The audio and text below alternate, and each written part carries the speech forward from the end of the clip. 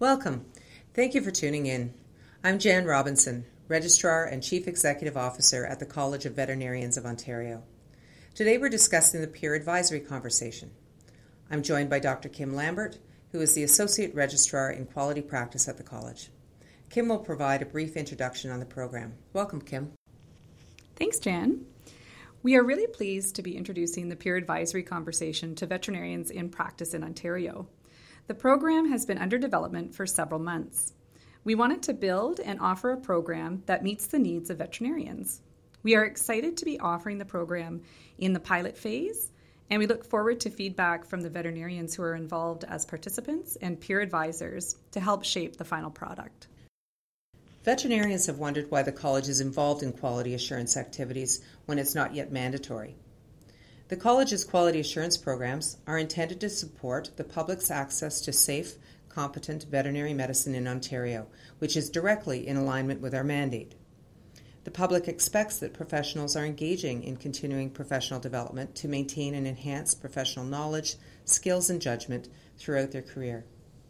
We know that veterinarians are very busy people. Why would participation in the conversation be a priority for them? By participating in the peer advisory conversation during the pilot phase, feedback from veterinarians will help shape the continued development of this important program. It's an opportunity to contribute in the early stages. Through the quality assurance program, more generally, veterinarians have an opportunity to voluntarily demonstrate to the public the profession's leadership and commitment to assuring the public has access to safe, quality veterinary medicine in Ontario. Many veterinarians have contributed their voices to the development of the college's quality assurance program so far. There is definitely an opportunity for all to contribute. Quality assurance activities are mandatory in the human health professions, and even most veterinarians across Canada practice under legislation which requires it. In Ontario today, our veterinary quality initiatives are voluntary. But building a program voluntarily is best. It ensures the profession benefits from a program designed and built by them, for them, and most importantly, the public sees the veterinary profession as demonstrating leadership and commitment to quality animal care. That demonstration of leadership earns the public's trust. So the vast majority of veterinarians have conversations with their colleagues every day. How is this different? So the peer advisory conversation is structured to help veterinarians identify those areas of their practice that are areas of strength, and also those areas that may need improvement or refinement. There are 3 parts to the conversation: a discussion on continuing professional development, a discussion on specific cases, and thirdly, a discussion on non-technical skills. Before we chat about each of the 3 components, I want to be really clear that the peer advisory conversation operates in isolation from the college's investigations and resolutions procedures. We can certainly understand that veterinarians may be hesitant to participate if they believe the college is listening in on the conversation. The college provides the conversation tools and the training to the peer advisors, but does not review the specific content provided by the participant, which forms the basis for the conversation. The college wants the conversation to provide a positive learning experience and support for veterinarians in providing safe, competent care that is consistent with practice standards and supports the best outcomes for those they serve. That's the goal of the program. With that in mind, let's talk about the 3 components of the conversation and how they support that goal. Let's begin with continuing professional development. The continuing professional development discussion, also referred to as CPD, helps you get the most bang for your buck from the time and resources you commit to continued learning. We each learn differently, and our CPD activities are unique as well.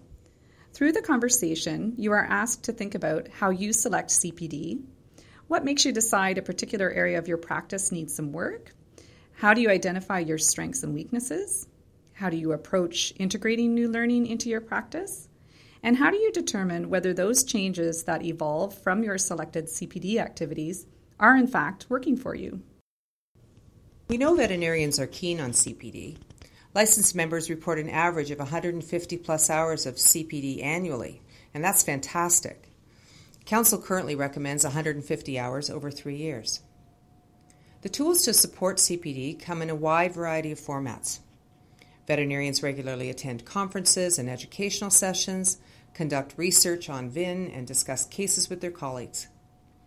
Veterinarians dedicate a significant amount of time, resources, and energy to maintaining and enhancing their competency through these tools.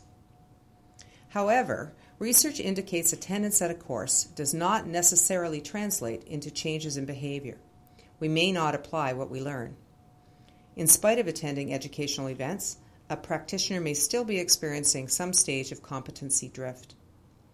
There is research suggesting that those who are at greatest risk for competency drift are older practitioners, those who work alone, and those who are not engaged with their peers or the profession. So we're not suggesting abandoning the traditional CPD tools, but we are suggesting some attention to how you engage with your practice, your clinic staff, and your profession. Through the help of the peer advisory conversation, you may be motivated to think of some new options to broaden your CPD activities. Now let's take a look at the non-technical skills. The non-technical skills discussion is another component of the peer advisory conversation. This area focuses on your communication with clients, how you evaluate your clients' understanding and adapt to different communication styles, and also your communication within your team. The non-technical skills discussion includes your relationship with your team and how you support collaboration on the team. Your leadership style, your approach to problem solving and decision making are also discussed. Situational awareness and how you remain prepared for changing situations in your practice. The important area of managing stress and coping with fatigue are also part of the wellness conversation. Conversation participants may complete the Professional Quality of Life Scale, which provides an evaluation in areas of compassion satisfaction, burnout, compassion fatigue, and traumatic stress. You don't share the specifics of the scale, but you discuss the findings and how you support your wellness and cope with stress. The non-technical skills are so important, aren't they, Kim? Yeah, they definitely are. And it's unfortunate that they are often considered secondary to the more technical skills associated with the delivery of veterinary medicine. The evolving research in this area is one of the reasons we have placed emphasis on them. In fact, the evidence would tell us that once in practice, it is the non-technical skills that contribute more to error or challenges in meeting a standard of care. Teamwork, leadership, awareness of the environment all make a difference. And in terms of wellness, it is terrific to have this as an area of focus as the college aims to support veterinarians in good practice. Let's talk about case-based discussion. In the third component of the peer advisory conversation, you and your peer advisor will review cases that you select with consideration to case management, prescribing, dispensing, or administering drugs, diagnosis, record management, as some of the areas of focus. You look at cases from a variety of scenarios: a surgical case, an emergency or acute condition, a wellness visit, and a chronic condition. Through the case discussion, the conversation moves through protocols, confidentiality, delegation, monitoring patients, obtaining informed client consent, medical records, fulfillment of the requirements for the veterinarian-client-patient relationship, and client communication. This part of the discussion would be a great primer on the college's current expectations and practice standards in those areas. The college's practice standards provide clarity on our expectations of all veterinarians. And there is also a practice advisory service to assist the public and veterinarians who are seeking further clarification. But through the conversation, a veterinarian can gain a more practical understanding of how the standards integrate into their everyday activities. The conversation really sounds like time well spent. It certainly is. Because of the structure of the conversation and being guided by a trained peer advisor, all aspects of the conversation can be covered in about 2 hours. It's a good investment in your ongoing competency. In that time, you gain insight into practice standards and regulatory requirements, suggestions for options for future CPD, and valuable insight into managing the risk areas in your practice. And your participation is logged in the CPD hours you report to the college during license renewal. There are significant and measurable benefits to signing up to participate in the conversation. So how can people get involved? Recruitment during the pilot phase will be ongoing throughout 2017. There is an online registration form on the college's website to sign up, or you can call the college directly and we will be happy to help you register. As the components of the conversation focus on clinical practice, we are currently seeking participation from veterinarians who are working in clinical practice. We do want to emphasize that the conversation offers benefits to participants at all stages of your career. Whether you are a 30-year veteran of the profession or in your first year of practice, I encourage you to get involved. This is your program and also your profession's program. Your input on its strengths and effectiveness ensures the program achieves its goals and objectives. We're just at the beginning of the pilot phase. How has the response been so far? Very encouraging. Participants complete a questionnaire for the college after their conversation, and the feedback has been very positive. People shared specific changes they intend to make in how they communicate with staff, selecting continuing education opportunities, and improving medical records.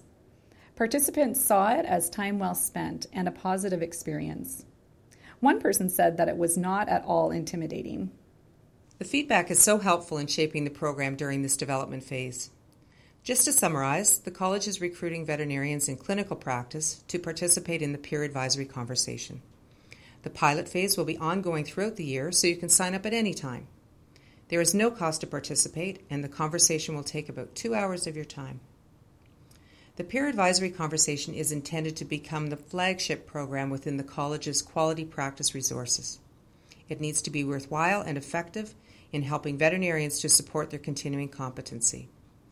That is why it is important to veterinarians and the clients and the animals they serve. Thank you for tuning in, and thank you, Kim, for joining me. For more information on the peer advisory conversation, contact the college or visit the quality practice section of the college's website.